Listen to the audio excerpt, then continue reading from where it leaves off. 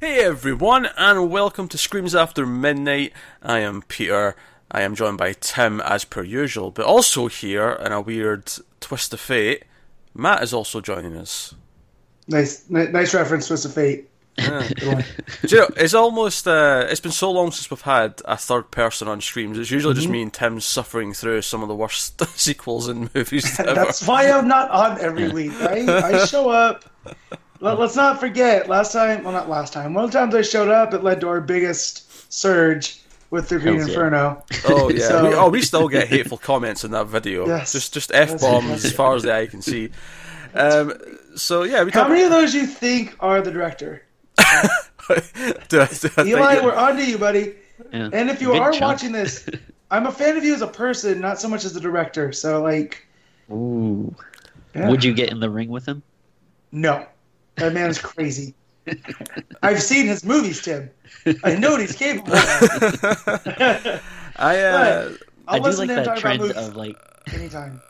Yeah. I do like the trend of crappy directors wanting to fight their fans, or I guess not fans. It's funny actually. The way Matt describes Eli Roth is kind of how I feel. Not quite to the same extent, but it's how I feel about Guillermo del Toro. I actually really like him as a person.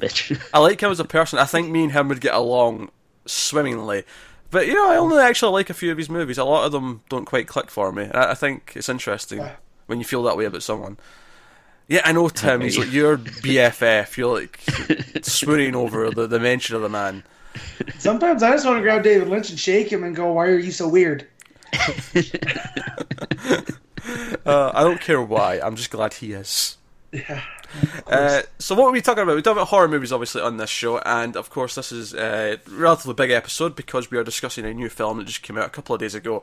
It is, of course, It, as in Stephen King's It, which I feel like you have to add in the Stephen King part just so you know exactly what you're talking about, because It on its own isn't enough to really... I mean, try searching for It on the internet. I mean, sure, right now it's okay because it's the first result, because it's brand new. But SEO. Yeah. Couple of months' time, you type in It into Google, you're just going to get random shit.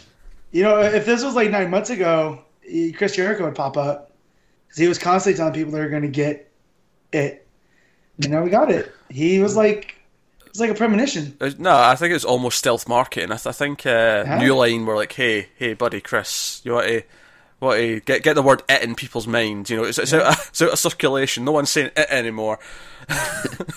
It's been 27 years since the last time they said "it" so much. We gotta get this. Well, that's not entirely true. Whenever there's a new Addams Family, the word "it" becomes relevant as well. That's true. Well, but cousins with that. Yeah, because there's always, those big Addams Family resurgences every couple of years. There's only two I respond to. And for all Julia's not in them and Tim Curry is, nah. Yeah. Oh dear. So yeah, we're going to talk about It. Obviously, we're going to start spoiler free, as we typically do. Especially since it's a new movie, you might actually want to know if it's worth going to see, going to the theatre. So we'll talk spoiler free. We'll give you a warning before we go into spoilers. I suppose the first things first. Tim's definitely read the book. I have definitely not read the book. Matt, have you read the book? No, I've never read anything by Stephen King. So we have two non-readers and one reader. So we have different perspectives here from different viewpoints as to when we talk about the quality and whatnot. All right. Have any of you seen the original miniseries? No. I have not. Do you know what? I'd been meaning to do it for a long time, but when I found out there was going to be a new movie and that we'd be reviewing it, I intentionally didn't. Because quite often what we'll do when a new movie comes out, and if there's a previous version or it's a sequel to something, me and Tim will review the old one, but I intentionally did not do that this time because I wanted to go into this not knowing anything. Yeah, I want to go in fresh. I had heard some things because there's some stuff in the book that's more salacious, that's been making headlines. Oh, so I've heard about that type of stuff. But I listened to a podcast with the director, Andy Muschietti. Is that how you say it? Muschietti, I think. Muschietti. Yeah. And so he had just talked about his intent wasn't adapting the book, but adapting the tone. So, after hearing that, I wanted to go in as fresh as possible because he didn't talk about plot points, just about how they made it and whatnot. Yeah. So we'll save. I mean, Tim can tell us about some book differences when we get into spoilers, because obviously that's going to be heavy spoiler territory. Some big ones. So yeah. Yeah, there's one scene in particular that I did actually read about from the book, because everyone said, that scene's not in it, and I was like, okay, what are they talking about? I want to know. And I I was surprised at what I read, so we'll talk about that again in Yeah. spoilers as to the big thing that's not there. And quite rightly, I think it was the wise choice not to put that scene in the movie. Yeah. So Score yeah, one for Muschietti. so this is it. This is a movie about the small town of Derry and a clown who does appear to be supernatural to some extent. I have a few other things that I think I know about him just from kind of like general knowledge, but I won't say that just now because the movie itself doesn't go out of its way to actually explain too much about him. Yeah, he's pretty ethereal. Like he's everywhere but nowhere, and that's what I think leads to the good horror moments. Because that was my biggest takeaway. Is I thought this would mess me up more than it did. But we also know I'm a powder puff when it comes to horror movies. I'm not on your guys' levels, so stuff stays with me. But just based off of the trailers that we got, I expected to be watching through my eyes, and I wasn't. But the tone was definitely there. Well, and I appreciate that. After I've described what the movie is about, I usually say, Tim, what did you think of it? Which, that sentence would actually work every single episode. I could just say, what did you think of it? But in this case, what did you think of it? Well, actually, I want to... You both of you guys go first, because I'm going to have a little bit of a longer rant about it. Oh my! So I want to hear your guys' reaction first, and then I'll launch into my spiel. So Peter, what did you think of it? I liked it, especially the longer it went on. You liked what? I get into. I liked it. There you go. I did have some problems. I do think, especially since the original director of this was meant to be the guy who did the first season of True Detective, and he dropped out. And I do think that maybe hurt it a little bit in a couple of key scenes. Because I do think some of the horror scenes, especially the earlier ones, there's a scene in the sewer tunnel that I'm thinking about, there's a scene in the library that I'm thinking about, where they felt really generic to me. Those, just as a horror scene, they felt super by the numbers. And I was like, yeah, this is because the guy who directed Mama is directed it. And I was I enjoyed quite a bit. So that's because you're obsessed with Chastain. That's the reason why you love that movie. I didn't know she was in it before I watched it, Pete. Yeah, but that's why you liked it. No, I liked it because I tend to, when it comes to horror movies, I like to be unsettled more than I like to be scared. So, and Mama was very unsettling. So I feel like this guy is my kind of horror director. So those scenes that Pete was talking about didn't bother me. But again, I'm not a horror guy. Yeah, so. they stuck out to me just as being kind of bland, I guess. I mean, not super bland, but fairly bland. I thought that scene in the library, that got me good. Nah, it's just, it was very stereotypical. Flickering lights. It was especially right now. We've had so many supernatural ghost movies in the past decade that I'm sick of certain things, and some stuff like that was coming in. Yeah, it feels very of the time. Like I can see the influence of Insidious and The Conjuring. I feel like in this movie. You can definitely see some of those things in. But what I did like about the movie a lot, and why I think it works really well, is the characters, the Losers Club. This group of kids are likable, they're entertaining, they are there's 7 of them, and they're all pretty distinct. Some get more time than others, of course, but I like them all. Them teaming up to try and take on this evil entity is actually a really entertaining story. For me, that's what makes the movie work. For me, that's what separates it from just... Now, that's not to say there's no horror scenes that work. I actually do think there's some really good ones later on in the story. They get a bit more absurd, and because they get absurd, I really like them. But, yeah, so that's where I come from it. I think Pennywise is okay. I didn't think he was terrifying, though. I think I was expecting him to be a bit more...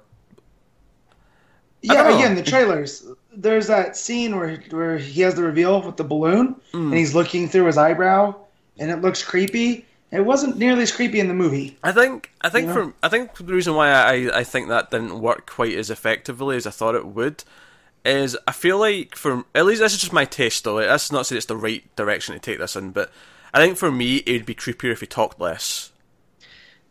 Well, I think my problem with it. And if you watch the original miniseries, Tim Curry does a fantastic job as Pennywise. And I think the big difference. I'm sure he's great. I can only imagine. Yeah. I'm going to go out and watch that at some point now because I want to see what he did with it. Yeah, and you know what the big difference between the two performances is? This new movie, I think they do the classic mistake where instead of him trying to play it like a clown, he plays it as a creepy clown. Whereas Tim Curry, he basically just played it as a clown. Like a regular clown is much more creepy than a like purposefully trying to be creepy clown. Okay. All clowns are creepy to me, so I don't know what you're talking about. But so I think Pete definitely hit on something. So my take on this, and I saw it Thursday at 7:00, and since then I literally have not stopped like thinking about how I feel about it because I have really mixed emotions. So like you said, I read the book and I love Stephen King, and it is by far my favorite of his books, and it's actually my favorite book of all time. So I have a lot of invested stakes are high. Stakes were high going into this screening. Okay, that's what you say.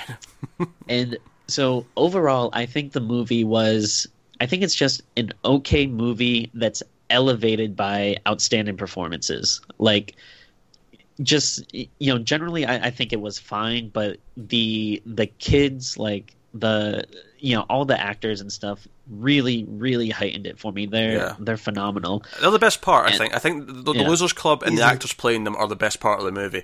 And I think the horror stuff did get better as it went along, but there was like the first half of it where I genuinely felt like, okay, can we get this horror scene out of the way? I want to get back to the kids because they were the fun part. So it gets a lot of comparisons to like early Spielberg stuff or the stuff that he produced in the 80s that is about groups of kids. E.T. and Goonies and that type. And then we had Super 8 that come out like, 7 years ago now? Mm-hmm. And as much as I like that movie, because I like JJ, the kid stuff didn't feel right after, especially after this. It felt kind of hollow and just really like they're kids acting like kids or as what adults think kids are like. Mm-hmm. Whereas here I feel like these kids acted like actual 13-year-olds. Yeah, well, that's the thing. Usually when you have kids in a movie like this, they normally want it to actually work, actually be able to sell it to people who are that age, so they can't actually have the kids act, because actual kids swear, actual kids make lots of sex references, and the kids in this movie do that. So and I don't know about you guys, but I had flashbacks to this is like how I talked with my friends. Like this is the kind of stuff we would do in the summer. Give or take. Obviously not fighting evil creatures, but we'd hang out, ride on bikes, and you make fun of each other and stuff. And, when they all dropped their bikes just in the front yard, I had flashbacks to being a kid. Oh yeah, I felt that it hit on that nostalgia really well. Yeah, and trying to leave the house, and the one kid's mom is like, "Hey, where you going? Don't you have something for me?" Yeah, that's very slice of life. Yeah, that's very slice of life. That. And then there's the other kids just being like, "Oh, hey, you got one for me too, Mrs." And just like, "Shut up, come on, guys!" Yeah, no, especially, and I think especially I think for people who are about 10 years older than us, it's especially hitting that point because it's the exact time period. For us, it's close enough because we were all kids about that age in the late 90s, around late 90s, hitting about 2000. That was kind of when we were about that age, and so it's close enough. It's still kind of internet was not quite a thing yet, or at least not to the same extent as it is now. So life was still pretty similar. Also, obviously the book, as I know it, is the kids stuff set in the 50s, and I think the reason for the change is obvious here. It means that when they do the adult stuff in the sequel, it's present day. Yeah, that's the obvious reason I think as to why they changed that. Yeah, that was one change I really didn't mind that much. Yeah, it does. It does have this weird thing though, because one of the kids is from Stranger Things. Where you're like, you just wanted that Stranger Things money. That's all you wanted. Well, that's another thing. So the Duffer Brothers wanted to do it, and they got turned down because they weren't names, right? So they got passed along. Big mistake. I can kind of see. Yeah, well, I'm fine with it because we got Stranger Things, and I can look in and see the imprint that it has had now, which I didn't realize before. When I say it's a big mistake, I think it's a big mistake for Warner Brothers. I think if nothing else, this made me excited about Stranger Things season 2. It reminded me, yeah, god damn it, bring it on! I'm ready. Because Stranger Things, I think, hit that I mean, and I think Stranger Things does it in a slightly more Spielberg-y way as well, where I don't think Spielberg kids were ever quite as foul-mouthed as these kids. These kids get away with a bit more because it was R-rated, so they were like dropping all like sorts the of Bad News lines. Bears. Yeah, You know, like they're not as bad. They're that midpoint.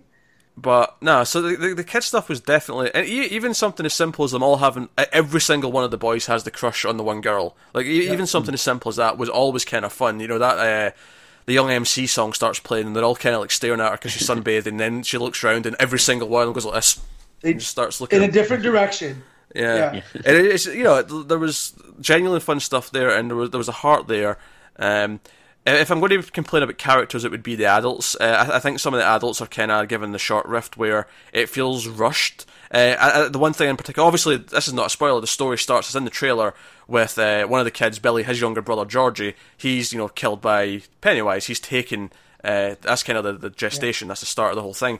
And there's a scene where, so Billy's kind of like obsessed about trying to find what happened to his brother, you know, find out if he's still alive, where is he, and all that. And there's one scene where his dad kind of like confronts him and is like, Billy, George is gone, and he storms off. And that scene really irked me because it felt like we just jumped to that without any kind of build up to it. And we never see the dad again after that scene. Like, it's the only scene we have of him in the entire movie. And it just felt kind of super compressed. And the only time we see Bill and Georgie's mom is when she's playing the piano in that first scene. Yeah. The parents are kind of ignored. And, you know, other than one or two who have a bit more plot related to the kids, but so you know, this is kind of a problem I've had. Like the book is really long. It's like it's 1,000 pages. Over over 1,000 pages, and the original. You know, I see a lot of people refer to the first adaptation as a movie, but it's actually a miniseries. So it's like, I think at least 4 hours long, or about that time frame. So there's a lot more room. 2 parts, right? Yeah, it's 2 parts. But even then, there's a lot more like fleshing out that they do, and I feel like you lost a lot of like nuances, and like just the book and stuff really goes into depth about the town, because it's not just about this one moment in time. You find out. They touch about it a little bit in the movie that there's other time periods and disasters and stuff, and it goes really in depth, and you see lots of other characters and stuff. And I don't mind that stuff being taken out though so much, because I think it does enough to like, give you a sense that the town's a character. They talk about Derry a bit. You see the big town sign saying Derry is we get the aerial shot going into the kids riding their bikes. You know, it really sets the tone. And I think with a movie, you don't have as much time to do it as you do in the book. So I think some simple little things like that give you the feeling of it without getting into it. I think when I'm talking about some of the parent stuff feeling rushed, I actually think it would have been better to just not have it at all. I think having the one scene where you try to like fit it all in one scene actually makes it much worse. Whereas if you just have this stylistic choice where you say, we're just not going to see the parents, they're just unheard of, as you go, would be better as a choice if you're not going to have them properly. But that's because we all know that his parents are grieving. Like they lost a child, and obviously, so I think that could have been unsaid. But I mean, to me, that scene meant more like how obsessed Billy is about it, or Bill is, because he created that whole thing out of the hamster tubes to be like the sewers, and I think I think it's just partly because the dad's acting's not great. And partly because it is just so like forced into all one scene. It feels like it just goes to 11 out of nowhere, and it felt a bit ham-fisted to me. Like I say, the kids are where the movie's at. The kids bonding, the kids getting to know each other, them sort of coming together to form this kind of kid army to try and take on this this evil force. I do like, and I think the horror scenes do get better as we. I think the last act, when they're actually in the sewers and they get to all these places, I think that's where it really picks up. And there is some different scary stuff that I thought worked quite well. But is there anything else you guys want to bring up before we dive into spoilers? I know Tim's itching; I can see it in his face. One, just I guess kind of a minor complaint, but. I don't think that the CGI was that bad in the movie, but I couldn't help but being taken out of the scene every time some like really obvious CGI would pop up. Which I mean, I guess it's kind of hard to. That's just the way things are. You talking about the painting? Yeah, I didn't think that was great. I thought the opening scene where he, again, it's not really a spoiler because you kind of know what happens in that opening. But when he just attacks, Georgie, I thought that looked a little cheesy, but there were some I had more problems with than others. There's some that I'm like, okay, you can only do that with CGI, so it just makes sense. There was others where it did stick out to me, and it took me out of the horror scene a little bit. I will mention this movie had a $35 million budget, which by today's standards is pretty low, and it looks like it's going to clean up at the box office because it costs so little, and it's doing pretty well. So I think I saw some stuff this morning that was reporting it at about 117, which is insane so far for a horror movie. I mean, that's more than some superhero movies are doing opening weekend. Although I feel like this was a really anticipated film by everybody, not just horror people, because a lot of my friends I talk to, this is the movie they've been waiting for all summer, which is weird to me. It's a bit strange. Like, for some reason, every so often you'll get that one horror movie that the mainstream audience don't spit on and actually go and see for some reason, and I don't know what it is, but it's funny. Like, I've seen a lot of like on my Facebook timeline and stuff, just a lot of people I normally wouldn't expect to be talking about this kind of movie, talking about it, which is interesting. Yeah, I used to feel like that with superhero movies because I used to feel like I was the only one that cared in 2008, and then Marvel came along, and now everybody is talking. And that you're almost sick about hearing of them. Yeah. I was like, I get it. You saw it. Cool. Yeah, I already saw it too. But it feels now like this is. It's just weird that this is the movie and it comes out in September. Yeah. It does kind of not in a dead zone, but they really picked their spot. Yeah, there hasn't really been anything. As much as it's easy to say, oh, this should be October because it's a horror movie. Honestly, they put this at the exactly perfect spot because there's been 3 weeks of nothing. It has been dry. They were primed to make a giant because the studios were Rotten Tomatoes. Why are you ruining movies? Oh, don't even get me started on that bullshit. Oh my god, just make better movies, you dumbass. Brett Ratner had the cheek to say. Brett Ratner had the cheek to say that Rotten Tomatoes was destroying the medium. No. Rotten Tomatoes is letting people who don't research it as much as we do, because we've always kind of looked into what movies are got the good buzz, are they high quality, read reviews. But Rotten Tomatoes is like a cheat sheet for people who don't want to look into it as much. And you know what? Heaven forbid that someone does not get tricked into seeing some shit and spending their money on some garbage. No. Make better movies. I'm done. Now, so I will also say it's really cool to see a win for Stephen King because again he's probably my all-time favorite author, and although I want to bring up one caveat I've got to this because I saw someone say it's the best Stephen King adaptation in 20 years. I'm like, did we forget The Mist? Come on now, people. The Mist exists. Yeah, shut up. I think people attribute that more to Darabont than they do King. Right, because of the changes and stuff. So sure, maybe that's why. I don't know. I always knew it was Stephen King's The Mist. Yeah. So I would just say he's had a lot of adaptations, and probably 4 or 5 maybe are looked at positively. And to be fair, and The Shining, he's ravaged. Even though The Shining is considered by just about everybody to be a great movie, he hates it. Yeah, it's different from the book. You got The Shining. Yeah. You've got Shawshank and Green Mile, which obviously aren't horror movies, but they're Stephen King stories. Yeah. I don't think many people realize that. Mm-hmm. What was that one, sorry? Right, sorry. No, Matt, what was that? I think you said another one. Well, I said those again, Green Mile and the other one, Shawshank. Those are both Frank Darabont as well. So they are. Well, because for a long time I basically said that the only Stephen King adaptations worth bothering with are the ones directed by Frank Darabont. And obviously, that's not to discount Stanley Kubrick, but it's just that feels so long ago and separate to everything else that it never really comes up. And obviously you've got Carrie, which is typically considered a good movie. But you've got There's a lot I like, but I feel like, on the whole, most people don't look favorably. There have definitely been some clunkers. For every Green Mile, there's a Maximum Overdrive. That's true. Which I enjoy just because it's a B movie. It's really fun, campy. That is not where my mind would have went if I was going to say, if I was going to say that, for every Green Mile there's I don't think my mind would have went to Maximum Overdrive, so I'm giving Matt's point for that. Alright, I think we're good to go to spoilers then. So that's, full spoilers for the movie. And to an extent, the book. I mean, we're not going to talk about that much in the book, I don't think. But Tim probably will bring up some stuff. I do want to talk about the one extreme scene that was left out of the movie. I mean, there's some other stuff like there's Admittedly, though, I think Tim, maybe the rule here should be that you shouldn't talk about the adult parts of the book because that's going to be the second movie. I think that's maybe a fair sort of I'll caveat. stay away from that.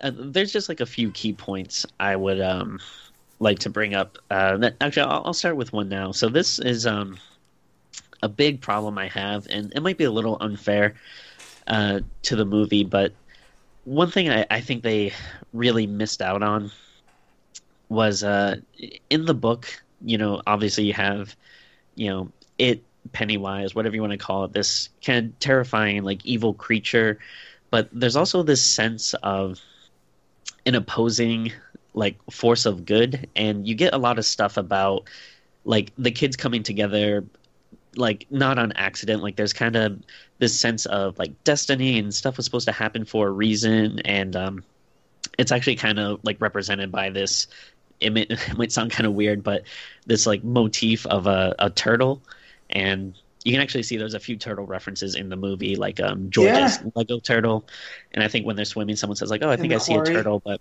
Yeah. And it's I believe it's brought up more in the Dark Tower series as well. I think there's like some totem animals, and the turtle is kind of supposed to be this force of good. And like obviously having like a weird like turtle they see in visions and stuff like would probably have been hard to do in the movie. But I think I would have liked more of a sense of destiny and reason, which I feel like you really didn't get in this movie. Even in the miniseries, to an extent, does it a little bit too. But I think maybe my defense of that, I mean, if they just took it out and decided not to do it, then fair enough. But I think my defense of that would maybe be that because the sequel, right, is going to take place present day, and the idea is it's all these kids that have grown up and they're adults now. I think maybe that's where you bring some of the idea of destiny into it a bit more. Maybe where you can say, oh, we came all back together. I mean, I know we made this promise to each other, but. Like, that's where maybe you could bring that idea into it. Like, oh, we're back together again to face it. Like, that's not a coincidence. That's, So I could see how they could do that. And I'm fully aware that this is like a super, like, book lover nitpick kind of thing where, it's hard to fault the movie for being like, hey, you didn't do this thing. But I just, again, it's such a, big, important book to me. I just have trouble kind of distancing myself objectively from it, I guess. I like that idea of the opposing force of good, but I also think that how this movie's structured, it would kind of take away from Pennywise representing like adulthood and like the fear of that, because I feel like the theme that I got from it was this is all the kids, they're at the cusp of becoming adults. I mean, you even have Stanley studying for his bar mitzvah. And his dad saying that you're not taking it seriously. Yeah, you got the bar mitzvah, you got Beverly getting her period, you've got, and they're all talking about sex, and they're all, like, it's a big theme of the movie, and it's the theme of the book as well, because I guess this is as good a place as any to bring in that scene that they didn't put in. And I'm glad they didn't, because I think, Stephen King's even on record as saying that he regrets writing it. He regrets putting it in the book. He also says that people talk about more about this scene than all the child deaths, and that kind of bothers him. He's like, I will say, actually, I was not expecting George's arm to be ripped off, because he's actually he's missing an arm, and there's blood. It's almost like a scene from Jaws, where the arm's off and the blood's just pouring out. But that's pretty impressive. But go ahead, Pete, with this last scene. Okay, so I just casually read online that everyone kept saying, "Is that scene?" And instead of saying "it," is that scene in the movie that? And I'm like, "What is that? What is that?" And I'd already read it's not in the movie. It wasn't in the miniseries, and I'm going to put it in. I'm like, okay, I'm going to look it up. I want to see what the scene is, just to have context for this. Why is everyone either not surprised, but like, why does everyone care about the scene being there or not? And so in the book. And Tim can fill in so many sort of if I get anything wrong here with the blanks, but so basically after they've kind of had their confrontation with Pennywise, they're in the sewers still. They basically realise that the evil still exists, and the only way they're going to be able to defeat it is if they all like feel as one. They all come together, kind of thing. So they all have sex. Yes, and I think they're actually slightly younger in the book as well, if I'm right in thinking, but. they're about 13, 14. Oh, okay, it's not 13. Okay, but I think I could be wrong. I guess I probably should say I read the book probably about 10 years ago. So I love it, but it has been a while. I actually wanted to reread it for the movie, and I started, but I only got about 500 pages in. Only 500. Yeah, only 500. So, but you didn't get to this still, scene. I presume this was towards the end of the book. Yeah, it's I think the kid's first battle with it is probably about 3/4, maybe a little less than 3/4 in.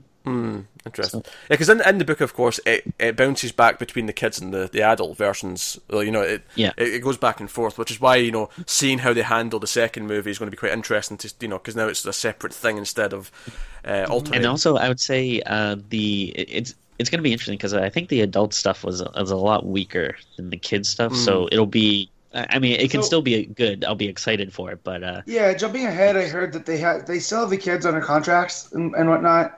Okay. So from what I've been reading, that they're going to do flashbacks and stuff in addition to the adults. Interesting. So we'll still get some of that stuff, and it won't just be the adult version. It does make me worry a little bit though, because when we have all said the kids are the best part of this movie, so the sequel, I'm thinking, well, if there's either going to be none of them or less of them, if there's still some flashbacks, it's like, well, am I going to care about the adults in the same way? Because it's going to be a completely different cast, unless we wait, unless we do a Twin Peaks and wait 25 years to make the second movie. I don't think when it's cleaning up like this is. I know. I don't think they're going to wait. They want that money. So this scene in the book, they all have sex with Beverly, basically one by one. They all lose their virginity together at the same time, and I think it's understandable why no one wanted to shoot this scene for a movie. A bunch of 13-year-olds all having sex, and honestly, as well, I think it takes away a little bit because for me, it adds this dark tinge to the end of the story, whereas in the movie there's actually kind of this sweet camaraderie, where we all came through this together, and when the what's his name, Ben, who's had a crush on her all movie, when he kisses her to wake her up, it's this kind of sweet moment, and I'm like, this all gets thrown down the toilet if they all have to have an orgy, in 2 minutes time. So I think it was the wise choice for a lot of reasons, and even King himself has regretted writing it in, but apparently it's a really in-depth scene in the book where it's like painstaking detail of how they all feel during this sex scene. So So I think it's obviously a problematic scene, and it's it definitely should be left out of adaptations and stuff. I do feel like and again, just going by my memory from the last time I read it, but it does feel like a little more okay, there is a reason and a point to it. It's I don't think it's as salacious as when you read those articles, people are like child orgy. It's out of context. That's a fair point to make. Yeah. It's not like they're all let's have sex and they start taking off their clothes and bow chicka wow wow. Yeah, I think that's how some people perceive it, and I think when you read it, it's It doesn't come across that way, but it is obviously still a problematic scene. Yeah, it's uncomfortable. So we won't dwell on that too much because that's not actually in the movie. Let's talk about what is in the movie. Actually, one last thing I want to bring up about a little bit of a difference between the book and the movie. That go on. Again, I hate to say I have a problem wish, but something I kind of wish they would have done more of is so you have Pennywise's creature that he basically preys on fear, and he uses fear as his weapon to manipulate and prey on these people. And I think you lose this aspect in the movie, but it's in the book and the miniseries where they kind of combat him with their own belief. Eddie, he has this inhaler, and he actually uses that as a weapon because it's they talk about the placebo effect of his medication, but he believes it works, and he uses that belief and actually sprays it in his face at one point, and it hurts him, not because it's asthma medication, but because it's something he believes strongly in. And in this movie, instead of doing that, they attack him with spikes. It's okay, that's fair. Maybe there's a lot to get that idea in there. Maybe this is the idea where maybe instead of being a 2-hour movie, being like a 10-episode season of TV would probably be better suited to getting all these ideas. Yeah. And see, that's one of the things I'm conflicted about, because it's like I have problem with these things, but at the same time, I'm like, well, what do I want? A 5-hour movie? You know, like it would be hard to introduce. Because here's the thing: like, you bring concepts. up this Spike scene, and it sounds funny. Like, it almost sounds like a punchline when you said it like that. But the truth is, though, is like the build up to that scene. Like, Richie, the kid from Stranger Things, who's like the loudmouth kind of like fast talker, who's constantly making the sex jokes. Him and Billy had a falling out because he didn't want to keep them down this path. But then they all came together again when Beverly gets taken by him, and they're down there, and Billy's like captured by Pennywise, and Billy's like, just go, he needs one more kid, let them have me, you guys can all go, and they're like, oh, we can't leave him, and then Richie's like, he starts this little speech, he's like, I didn't want to come down here, you punched me in the face, you did this, you did that, and now I'm going to have to kill this effing clown, and he picks up a pipe and starts going to town, and honestly that moment is so fist-pumpingly good. You're like, yeah, Richie, god damn it. Well, it's like in Stranger Things where he goes, she might be weird, but she's our friend, and you're just like, yeah, that's right. And so I will say my brother might have jumped out of his seat at that point, and this is why I'm glad he lives in Hawaii. But it was this great fist pump moment that I don't think an asthma inhaler as a weapon, would have had. I think it could have, but it would have taken a lot more time to get to that. You'd have to set up the ideas. You'd have to whereas this works. We don't have to understand this to the same extent. We already get it. Yeah, and it's not so much the idea of like an asthma inhaler, like specifically. It's just the idea of they're fighting fear with belief. Okay, our mental powers are stronger than what you're trying to do, and it was just like. Which, to be fair, that's kind of brought up. They bring out the fact that he couldn't kill Beverly because Beverly wasn't scared of him. So they do kind of have it in there a little bit. It's just not as explored or as in depth. Yeah. So, so you've got some of those ideas in there. Obviously, when it does get to sort of weird, uncomfortable sex stuff, we do have Beverly's plot with her father.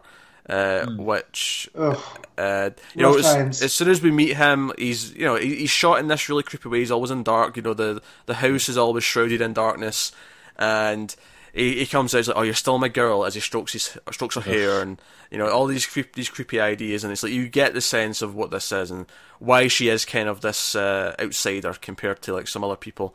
But so you come to really. I mean, you hate him obviously because he's awful, but the first time you meet him, it's that you're just put off by him, like you're saying, because of all the darkness. But it has this undercurrent that it's unsettling. Again, of this movie, and when she does, her reaction to that is to go cut her hair. And we see the impact that has, and it's kind of unsaid. Like you just pick up on it from. Subtleties. I think it paints a broader picture of the town, though. The idea that there's something darker underneath. Like everything on surface level seems fine, but underneath, and literally underneath the town, because it's the sewers where Pennywise is terrorizing. But that metaphor that underneath there is a darkness here. There is something else going on that's not. Yeah. Well, even with Eddie's mom, because it seems like she's keeping him sick, so he never goes anywhere. Oh, yeah, she's overprotective. Yeah, because at first you think, okay, he's the little hypochondriac, and he keeps giving up these facts like, oh, there could be this in the blood, or there could be that. There's an AIDS epidemic, and all these other lines. And he was my favorite. I'm just gonna say it right now, because my wife pointed out that's basically you. You're that kid. I was like, okay, that's true. Maybe it's just because I would have pegged you as a Richie guy. Yeah, I like Richie as well, and maybe it's just because he's from Stranger Things, but he's such a smart ass that I was digging it. In terms of the horror stuff, I'll tell you what I liked. The painting thing, I did like that. That's basically some of the characters have their own like versions of what Pennywise looks like to them. He's not always a clown. Although I did think it was interesting though that one of them did actually have that fear, like the fear was of a clown, which I thought was. I think, and I don't think in the book and stuff he doesn't even appear as a clown that often. Like a lot of times he will first appear as. Whatever, like your worst fears, like it'll be like a movie monster, like a werewolf or something, and then like, once you realize that it's a creature, then he will kind of like revert to his like clown form or whatever. But a lot of times he'll often be something else, which I feel like they changed I think from a marketing point of view, that's partly because they want to have this icon, this soul image, this central idea that they want to sell the movie on. But I think from a story point of view, it actually kind of works for me because the idea is like more people have a fear of clowns than anything else, and that's why that's his standard form. That's why he keeps returning to that more than anything else. But you've got these other versions that other people see of him, and one of them, the Jewish kid, his name being Stanley. Stanley. Yeah. There's a lot of characters, right? So he's scared of this painting, and it's this sort of it's not a life form. It's an abstract kind of painting with this long head. And it's very unsettling. It's just one of those, I didn't blame him for wanting to turn it the other way. Yeah. But it's kind of creepy. But later on in the movie, when it actually, this character from the painting shows up, I thought, that's actually quite effective. I mean, it looks quite good. Yeah. I mean, obviously it is CG because you can't really do it any other way because it's this long, weird face, but I thought that was quite effective. That was proper nightmare fuel, and I appreciated that. Other scenes, obviously I mentioned the library scene, which I just thought was really generic, and, lights flickering, loud noise, something's behind you, very... I loved the headless kid, though. Like, that was creepy, at least to me. The way that it moved and went after Ben, It was okay. I like I think the eggs from the basket, like, falling out. Yeah. I thought it was a nice touch. Yeah, because he was reading about the Easter explosion, and stuff, and even when Pennywise yells, "I'm gonna get you, egg boy," stuff like that. I mean, I like it from a story perspective. I like that the reason why it's all this stuff is because he was just reading about it, so he's scared of it right now. I like that. Exactly. The scene itself played out in a really generic way for me, where I'm like, yeah, this is the guy who directed Mama who's directing this. And I thought it maybe suffered a little bit in that sense. A scene where the CG did kind of bother me, though, and I wasn't a big fan. The scene where all the hair comes out the drain and attacks Beverly.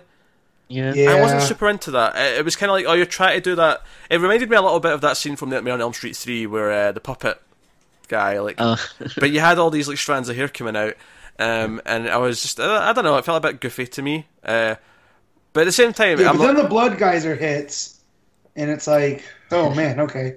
The blood's amusing, and I think again you've got some of that growing old. The whole idea that the girl is covered in blood. You've got. I mean, Stephen King, of course, did Carrie, which also had the blood for the period.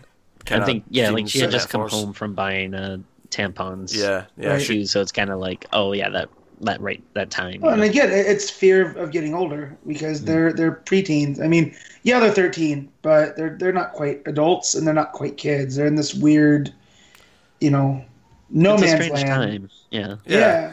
It's a stranger time, you might say. Yeah, but I also I'm a big Harry Potter fan, and there's a creature in there called the Boggart, which is basically the boogeyman, and it takes the form of whatever you're afraid of, and in order to defeat it, you gotta make it be silly. Oh yeah, I remember that. Yeah, and so that's what I thought of Pennywise too. Once the kids kind of figure out that they can band together, and as long as they're together, it doesn't affect them.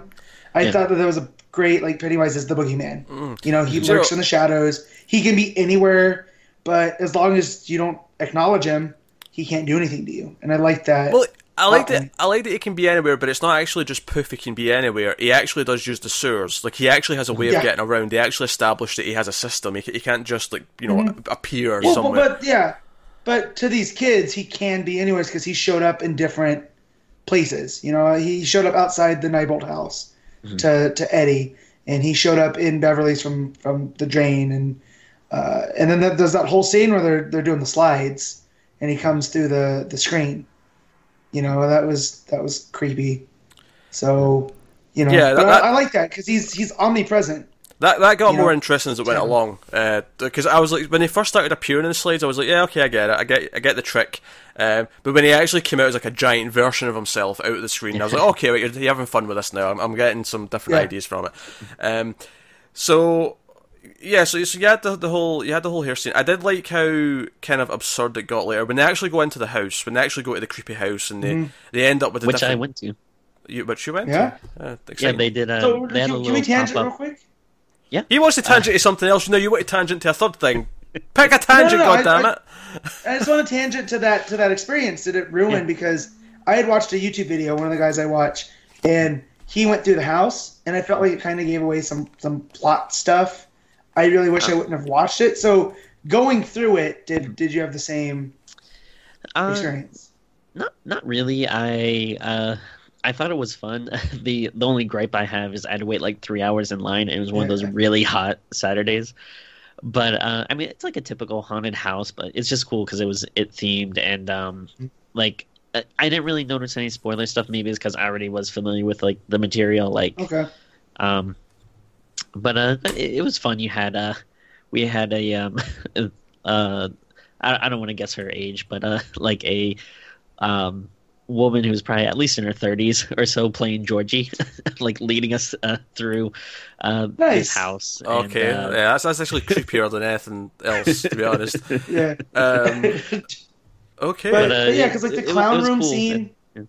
like I thought I was like, had I not seen this in the video, Yeah. that would have been cool. Yeah, But, Yeah, that you know, was probably the biggest. which had a spoilery little thing. homage to the miniseries because you The see original Pennywise. yeah, you see Tim Curry's Oh, yeah, version yeah. sitting in the room, Yeah. and you have all them, going through the doors and all the rest of it. But that scene gets Yeah. pretty, that whole section of the movie gets pretty insane because eventually when Pennywise comes out and they're literally like fighting him off, and someone gets basically killed, and like you think they're going to die, and Mike gets his stomach slashed, and it starts to get really bad, and you really feel like I think it was Ben that got slashed. No. Yeah. No, it was 'Cause Mike. the Mike's stomach. bully- No, it was Ben. Yeah. Was it Ben? Because Ben also got attacked by the bully. Yeah. Which he might be worse than Pennywise. No, I'm going to say not Mike. He is worse than Pennywise. He I mean, he's Henry. awful. Yeah, Henry Yeah, Billy. Henry Bowers. We'll get to evil the Billy. We'll get to the bully. Billy. But because my brother pointed out that poor Ben always got stuff, it hits his stomach, and he's the fat kid, so it's Yeah. kind of like a twofer. Mike definitely gets Yeah. cut Yeah. at some point, though. I vividly remember blood being on Mike at some point. I think the big slashing scene was so when they're in their house, basically like Eddie falls through the floor, he gets his arm broken, and then I think Ben gets Oh yeah, slashed his across his the arm stomach. is properly hanging off. Like they have to Yeah. sort of Yeah. snap it back into place. Which good fun. Which of course Richie does without permission. He just goes, "Hey, look," pop, and gets it back. Yeah, Which again, that kid Finn Wolfhard, which I know because he's got the dopest name ever. To see his character, that kid has range already. And he's like 13, 14. yeah, because his So- character in Stranger Things is the Goody Two Shoes character, and his Yeah. character in this is the smart ass, quick talking Yeah. character. So he's done a different couple of things. I like that. Yeah. So you have this camaraderie between them. You have the horror scenes in the house, and then eventually the big sort of set pieces. They all they go into the sewers because they're actually trying to find Beverly. That's what brings them all back together. And I like that even though they all had this falling out, that when they find out that Beverly's went missing, they one phone call to each of them, and they all come back. They all come running back together, and this was actually sorry. Just real quick, this was actually a big change from the book too. Like she never gets kidnapped. Like they all go into the sewers together. So I thought it was a little bit of a weird choice. Contrived. Yeah, like I don't know. It makes it feel like a little bit like I don't know. I think Beverly is like pretty badass, but I don't know. This made it feel like a little bit of a damsel in distress. Well, kind of see, the funny thing situation. is I had that thought as well, but I think they actually get around it because she has been such a badass. Like she is arguably the most badass one in the entire movie. Yeah. True. So I can almost. She's the one that throws the first rock against the bullies, right? Yeah, she is. Yeah, they have that Yeah. whole rock fight, but she I think almost you could take this as her being a badass is actually kind of what inspires the rest of them to actually grow a pair of balls and go after her. Okay. Yeah. I think the reason for it might have been more. Again, for time, because it's a 2 hour... It's already quite long. For a horror movie, this is 2 hours, 15 minutes. yeah. That is actually long Yeah. for a horror movie. And the pacing, too, was a little weird because I felt like we were reaching the end when they went to the house the first time. I did not, but yeah, sure. Okay. Because but what I was getting at is the whole idea that they need to have them all come back together after the fight, and I'm not sure how they do it in the book, like, if they have this falling out, but the quickest way of doing it is to put one of them in danger and have them all band together because the person's in danger, and I think it's just, from a cinematic technique point of view, it's how you get them all sort of like working together again. But they have the whole setup thing, which is I was going to get to, is, the gun, the cattle gun, that gets brought along as a weapon, and that's like good fun. But of course, before we get to this, we should probably talk about Henry, because Henry shows up here, and Mike has this was really... Mike has to throw him down a well. Is how extreme this goes. But yeah, go on, Tim. Well, I was just saying this is a little weird for me personally because if I could show you guys pictures of my like older brother from like the late 80s, early 90s is like a spitting image, like the same exact haircut, like similar face is I couldn't help but look at him and think of my brother. Do you know, obviously he didn't try to carve his name into you, did he? No. Yeah. Well, okay. He's such an asshole. Like from the get go, he's an evil scumbag. Like he is just awful to everyone. You know, as soon as, especially when he starts cutting Mike, it's like, okay, you're not just bullying now. You're actually, or not Mike, sorry, Ben. Ben. You're actually assaulting someone. This is not even just. This is not schoolyard bullying. This is assault. No.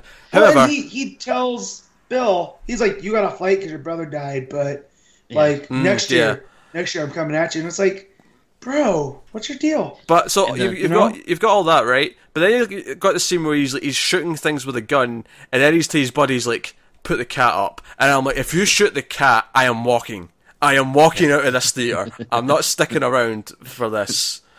How dare you? Well, and of course he ends up being the cop's son. Like, we think that he just gets run off early in the movie because the cops show up, but then it turns out that's his dad. And yeah, and he actually, if we're going back to the whole idea that the kids, the metaphors that they're scared of growing up and is scared of adulthood, is scared of what you can become. He of course actually ends up killing his father. He gets convinced by Pennywise to take that step, and he kills his father, and he becomes this evil version of himself. And I think that again that ties into that theme that this is what you can become if you are unhealthy about it. Like, you know, so and again, you know, kind of the same complaint for me, but I feel like you don't get as much of him like fleshed out as you do in the book and even the miniseries, because you really only mostly see him with like, you know, having that interaction with Ben and Mike, but he's kind of like a foil for everyone in the group. Like, they all have their incidents with him, and I'm surprised they didn't show like you know, in the beginning, like on the last day of school when Ben is leaving, and I think I forget if it was Beverly, or I think it was Beverly, like says like, oh, like watch out, like Henry Bowers is, you know, looking for you. Yeah. Like, there's a specific reason why he was looking for him, like why he's mad at him and wants to, you know, carve it, like find him and carve his name in his chest. Honestly, Tim, I have to like fight you on this complaint as well. With it's 2-hour movie, like there's only like this to me seems like a natural like if you're going to have him have moments with all members of the Losers Club, that is going to take up so much time. Well, I felt that he kind of did. I mean, he's still Stanley Shamaka and throws it. True, yeah. You know, he's an out and out racist to Mike. You know, and tells him that he wish he could have set the fire that killed Mike's parents, and just. So he does feel like this big, huge threat, and I felt like he was Kiefer Sutherland's character in Stand By Me. Like, oh sure, yeah, I can see that. Like, I got vibes from that, although those guys are a little bit more toned down, just jerky teenagers. Yeah, being scary because they can be. Yeah, again, it's getting the point across in a much quicker amount of time and like simple little things that give you the feeling of who he is without actually going into it in great depth, because you only have so much time to do it. So this is kind of my thing, like why I mentioned earlier I have mixed feelings, because like I have these complaints, but at the same time I recognize what you're saying. So like you know, it's like I'm complaining about it, but at the same time I'm like, well, yeah, but like you said, you can't have like a 4-hour movie. Like, it's impossible to add this stuff in. It's just a weird, like, I'm having trouble distancing myself. I think honestly, Tim, I think the problem for you here is that you can. Because you're so attached to the book, you have an image in your head of what you want to see, or what you would have wanted to happen, even though it's not like possible. I think like because people always talk about this, but you can't just take a book and like adapt it page for page. It doesn't work like that. You have to play it to the medium that you're making it for. It's a movie, not a book, and you don't have the same things in there. You get a lot of the points across by having the subtle visual cues, by having the subtle moments that you can read into if you want to, and I think that's why. Because I think ultimately you have to say, well, these aren't complaints anymore. They're just me listing things that aren't in the movie that were in the book. That's the thing. Like, it's not. I'm not as upset with stuff that was changed. It's more just stuff that was left out. But I feel like to take Henry, right? To take Henry as the example. Do you think? Because it would be. Because I think the complaint, the genuine complaint, would be if they didn't get across how much of a threat he was in the movie. But the movie does do that. The movie shows that he is a threat. Yeah. He's dangerous to all these kids. Sure, yeah. Yeah. Whereas let's say, they neutered him and he felt like, oh no, he's just a bully. He doesn't actually do anything to them. Like that would be where the point didn't get across of who he's supposed to be. Yeah. So I got that he fair. was a bully early on, like just how he treats the kids. But like I thought he was just a teenage bully that I'm gonna have fun picking on. But then when he tries to carve his name into Ben, I was just like, oh no, he's a proper psychopath that I hope Pennywise gets him. Like that's if they're gonna take out anybody. And then when his gang of guys are chasing Ben and they end up in the sewers, and then one of his dudes gets taken, I actually kind of cheered because he was an accessory to all this and stood by and let him do this stuff. I actually thought that same was with the friend that was holding the cat. I actually, to be fair, the friend who was holding the cat was trying to like, hey, really, we're going to do this? Let's not do the cat. But the scene in the sewer, I actually, with his friend who gets killed early on, I actually think that was one of the weakest scenes in the entire movie. Yeah. I thought it was really But I still generic cheered. stuff. I was just like, good, he's gone. But yeah, so you got that. So this all goes down in the sewer at the end, then, and they find all these all the kids he's taken are floating around this big kind of tower of like toys and shit, and it's like who knows what he's doing down there. Maybe this is something they'll go into in the sequel, perhaps. Yeah. Well, that's what they call. I don't know if they mention it by name, but he has these things called the deadlights, which I guess is kind of that's what he opens up his face or whatever, and Beverly stares into Beverly. it, and that's what kind of like. I guess that's how he like feeds on you, and that's what causes you to float. And this is one thing I actually would applaud the movie for. I liked this representation. Like you didn't see it like this in the in the miniseries or anything. I actually thought this was a cool visual. No, it was.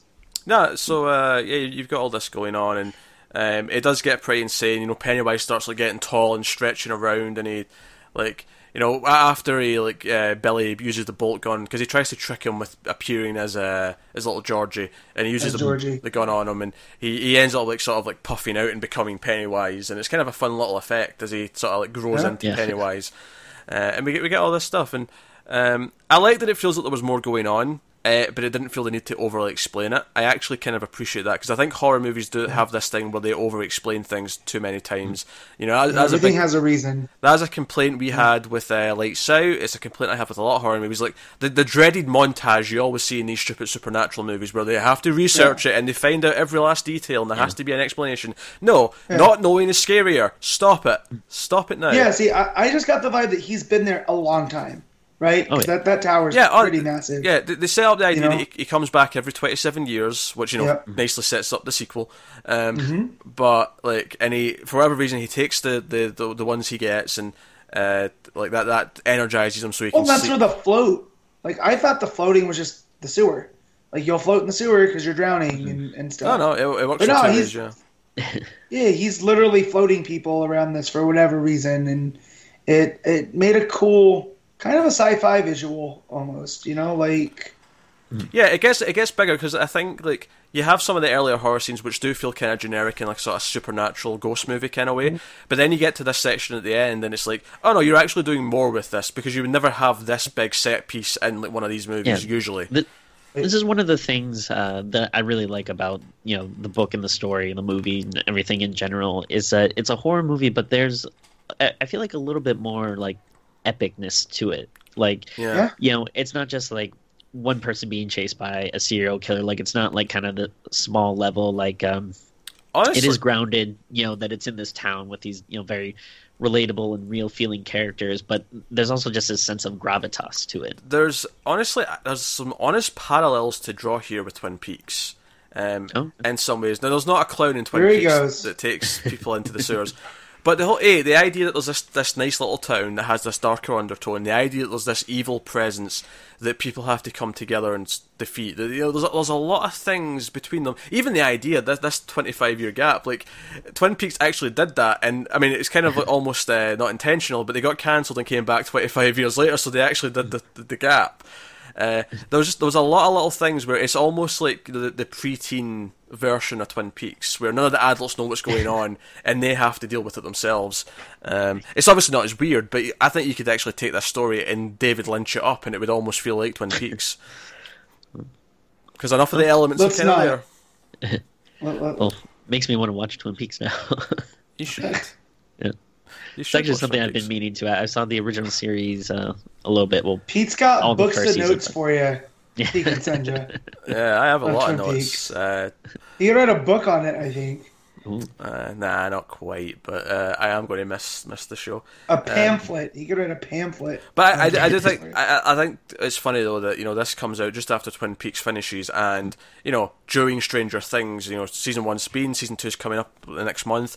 It's kind of funny that these things kind of merge together to form it. Now, it of course already existed. It was written before either of these things did exist, but certainly in terms of film, in terms of a visual style, you can see where the influences are coming from. You can see all these different things, and obviously it's hard not to think a little bit of the Goonies and a little bit of stuff like that, where you've got this group of kids. And obviously Tim's rolling his eyes, because I found out recently, Matt, that Tim does not care for the Goonies. He thinks it does not hold up. I don't think it's What? the best. I watched it last night and I love that movie. In Because it was It's just on. a lot of kids yelling at each other. It's just, I don't know. Oh, Oh, Timmy. Tim. You liked The Boy, Tim. Boy's fantastic. Boy's Yeah. garbage. I'll rep that movie all day long. Yeah, you will. But no, Goonies, that's my jam. That's like a top 10 movie for me. Like, So oh, man, what- the scene in the wishing well, come on. What did we think? Maybe of, we'll get together and watch it someday. We'll What did we think? reevaluate. What did we think of Bill Skarsgård as Pennywise? I think it's fine.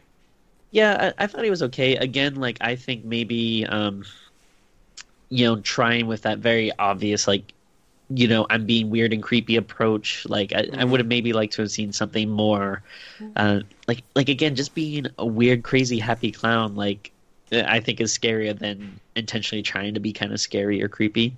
Yeah, the first time we see him with Georgie, he kind of has that vibe, and then he Yeah. descends into creepiness. Because once he Yeah. starts talking about popcorn and he starts drooling, Yeah. it's just like, oh, okay. As if something wasn't weird enough that a clown just appears in the sewer drain.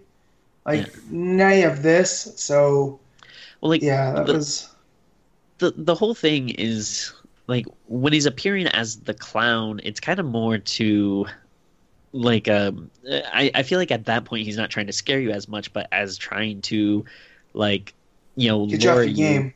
Yeah, Yeah. like so yeah, I feel like you shouldn't be trying to be like scary at that point. Like you should just be trying to be like, hey, I'm a big happy Although goofy if clown. that's the case, I mean, he feeds off of fear, right? That's his thing. basically. Yeah. So I guess anything that can scare. I think I think what it is it's like he's like he wants you to feel fear, and it almost like it's kind of like preparing you to be Ian, like it's a nice seasoning before he and I don't really again, it's not I think super clear exactly what he's doing. Like he wants you to look into his deadlights, and then you float, and then I don't know if that's I guess that's how he gets sustenance, but I don't know if it's like it's not the same as like eating a steak or something where he's like digesting it and stuff. Not sure. It lasts him for 27 years, so yeah, I think it's a little bit different. Yeah. Yeah. Yeah, and he goes on that spree. It's like what, like a year's worth? 9 months to a year. He's active. I think it was and like then he goes back to sleep. I want to say like 6 to 8 weeks. I could be wrong, but Oh, okay. I think it was It's something like that. definitely longer than that in the movie, though. Yeah, because Georgie Yeah, went missing in like September, October, and the movie picks back up in June. Yeah, It's the end of because school. it's He goes through 19 that summer. It's 1988, and then the 88. summer's 1989. So yeah, Yep. so it takes place over that amount of time. But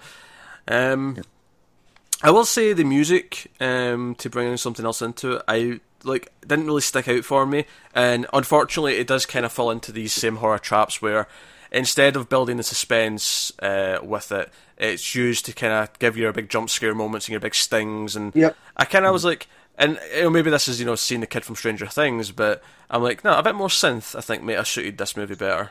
Yeah. So I learned that if you wanted close more your Backstreet ears Boys. when you think something scary is going to happen, it's not necessarily as scary.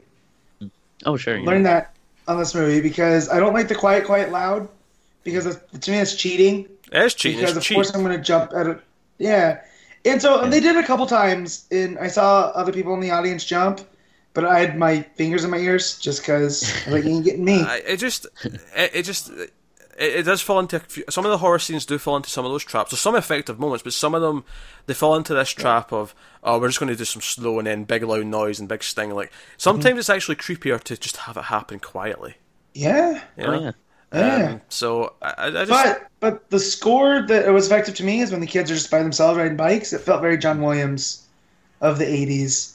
It had that kind of a light tone, and then it would shift it was okay, but it was to a forgettable. horror tone. It was forgettable to me. Oh yeah, just let me talk about the score. I never talk about the score. Go on, That's talk the about the snake. score.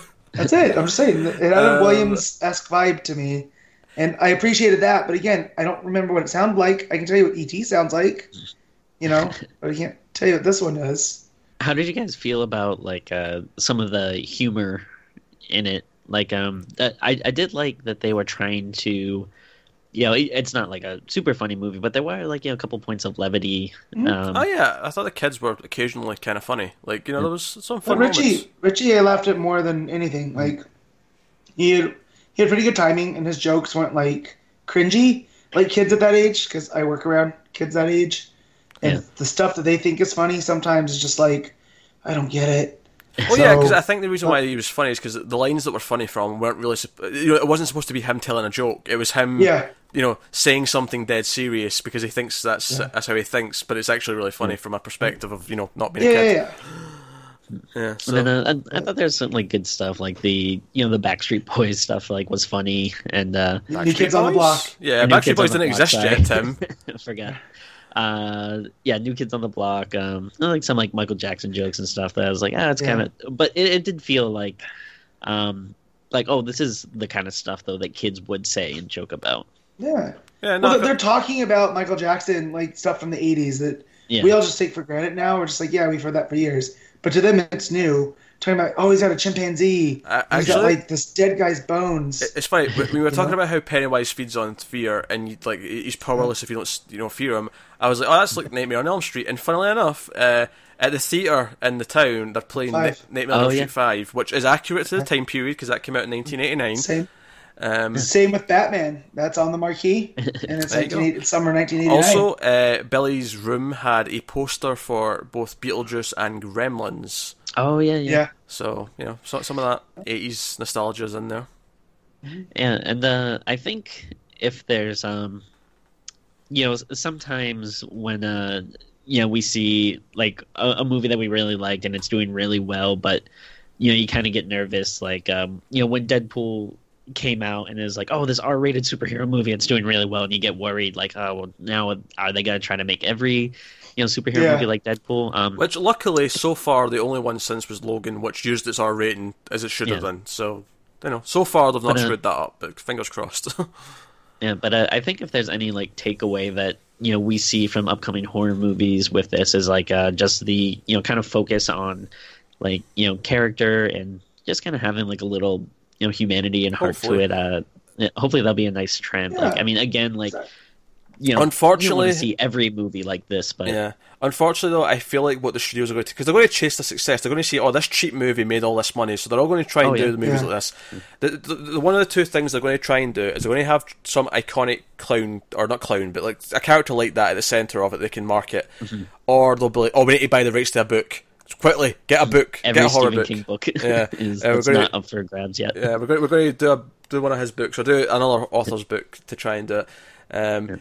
So to sort of wrap up then, to kind of bring it round to a conclusion of sorts. Kids are definitely the best part. The movie has heart. The kids working together is definitely what I liked about it the most. The horror stuff does get a bit more interesting as it goes on, but I do think some of it, especially earlier in the movie, is kind of generic, and it is hurt by having kind of a just an okay director. Like, I feel like had the director from True Detective, had he been the one to because I was finding myself like watching the scene in the sewer and thinking, oh, but how would he have done this scene? Because he's very visual style, and it did make me want to go back and watch True Detective season 1 again, just because I like Fukunaga's visual style, and he still got a writing credit too. So I wonder how much from his original script made it through. I mean, clearly it was enough to get credit, but yeah, I think I would have liked a quieter Pennywise. Who was creepy in silence, because I think that but I mean that's just kind of my taste in horror more than anything else. But no, you don't like Freddy? You don't like Freddy cracking jokes? I like Freddy, but I don't like Freddy as much as Jason. Well, Jason's the guy. Like he's my favorite too. So Although, do you like Jason more than Michael Myers? I like Jason as a fun pop culture character more than Michael Myers, but I like Michael Myers more as a villain because he's stronger. He does he's better. Fair enough. Just for the record, I'm a Freddy guy, but see, I love them all. We're all splitting. Yeah. I thought you were a Leprechaun guy. I mean, well, that's kind of its own stratosphere. Nothing can top that. That's his own thing. Yeah. Irish mythical creatures, definitely a Leprechaun guy. Okay. More than a Banshee. All right. Let's see where we go with it.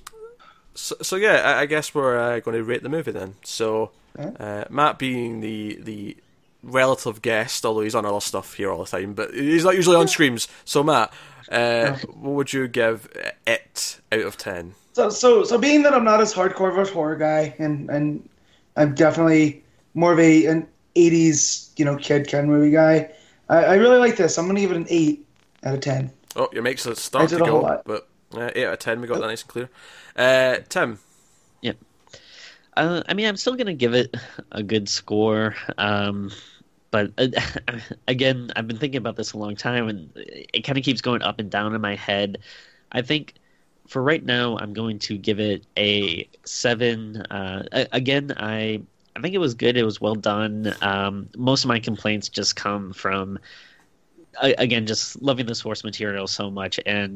But again, I also recognize that everything I wanted would have been impossible to get in one movie. So I'm going to give it a 7. But I feel like maybe with a little distance, like when it comes out on Blu-ray, I'm definitely going to buy it, and then maybe by then I'll kind of soften a little bit and be able to just be like, forget about the book, just kind of appreciate it for what it is, and maybe it'll go up a little higher. But I don't know, it's a mixed bag, I guess.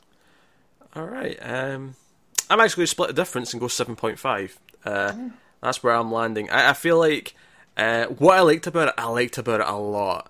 But some of the horror stuff, and kind of in the opposite way, where it's because I'm a horror fan and I'm used to seeing certain like generic kind of ideas and like tropes and techniques, where I'm just kind of like, oh, okay, this is kind of old hat. Some of this isn't working for me. But really solid otherwise. And I like the kids a lot, and it does, So I'm looking forward to Stranger Things season 2. I'll say that much. And here's a cat. Me too. Not to be shot, might I add. No, definitely not. Yeah, it's a good point. One thing I'll say that's kind of interesting too is I've noticed like people's, like, I think generally like critics' scores have been pretty positive, but just people I know reactions have been all over the place. I've seen some people that love it, like some casual, not so much horror fans have loved it. I've also seen big horror fans love it. I've also seen some of my friends that are big horror fans saying they hated it, that it was awful. Like it's and so I'm really interested in seeing. This seems to be like a lot of people's opinions all over the place. I think, honestly though, Tim, I think that's just a symptom of the fact that everyone went to see it. Like, True, yeah, I guess. Not as many people are talking about like Annabelle or something. Exactly. No. Whereas this, like, because it is, for some reason, this one's hit the mainstream audience, so they're all seeing it and they're all posting their Instagram photos about how, I bet to see it, and they're standing next to the poster. They've got a red balloon, and they're all excited about the red balloon. I think my brother, when he saw it, like after the movie, once the credits started rolling, he like just started blowing up a red balloon. Like, and I think the one that looks like the psycho bully? Oh no, okay. It was my other brother. Gotcha. And I actually think I didn't read the article, but I saw there was a headline or something. I'm not sure where it was, but I think it was somewhere like police were urging people to please stop like tying balloons to like sewer grates or something. Yeah. I'm not sure what like the damage it causes is, but I don't know if it's just freaking people out or if it does something else. But I did see there was a flood somewhere, like it was raining, and someone had tied out in front of their neighbor's house who they didn't like a red balloon to the sewer grate, and it was just like, let's see how they react to this. So I thought that was pretty funny. But yeah, that's pretty cool. Yeah, so there you go. That's it. That's how we feel about it. About what? It. About it. God damn you, Matt. Bane of my existence. So let us know what you think of it in the comments below. Certainly bring up anything that you think we didn't, and what you thought of things. Are you looking forward to the sequel? Are you worried that it's going to be a completely different cast? That kind of thing. Let us know. But that is it. So yeah, like, subscribe, all that stuff. Get us on Twitter at mail_fuzz for channel updates if you want to do that. If you want to support the channel, head over to patreon.com/mailfuzztv. You can do that over there, and a bunch of perks, including voting. In fact, we should mention that we're coming up to October, and because of that, there are 2 Patreon votes for October that are up right now, and there's a public vote. The public vote link is in the comments below. If you're not a patron and you want to vote on that, it's a werewolf vote. You can do that there. And Matt, you might be interested in that. Yeah, that might be. So you can do that. And of course, just to remind you, October, because it's the month of Halloween, we're doing a bunch of extra episodes. We're doing something in the vicinity of 4 a week. So we are taking the first month of November off to recharge after that, but then we'll be back to our usual 2 a week. But yeah, so look forward to October's hectic You're taking schedule. a whole week off to recuperate. Yep, that's the plan. Oh man, that's the plan. So yeah, hope you enjoyed it. Keep watching scary movies. Thanks for watching, guys. We will see you next time.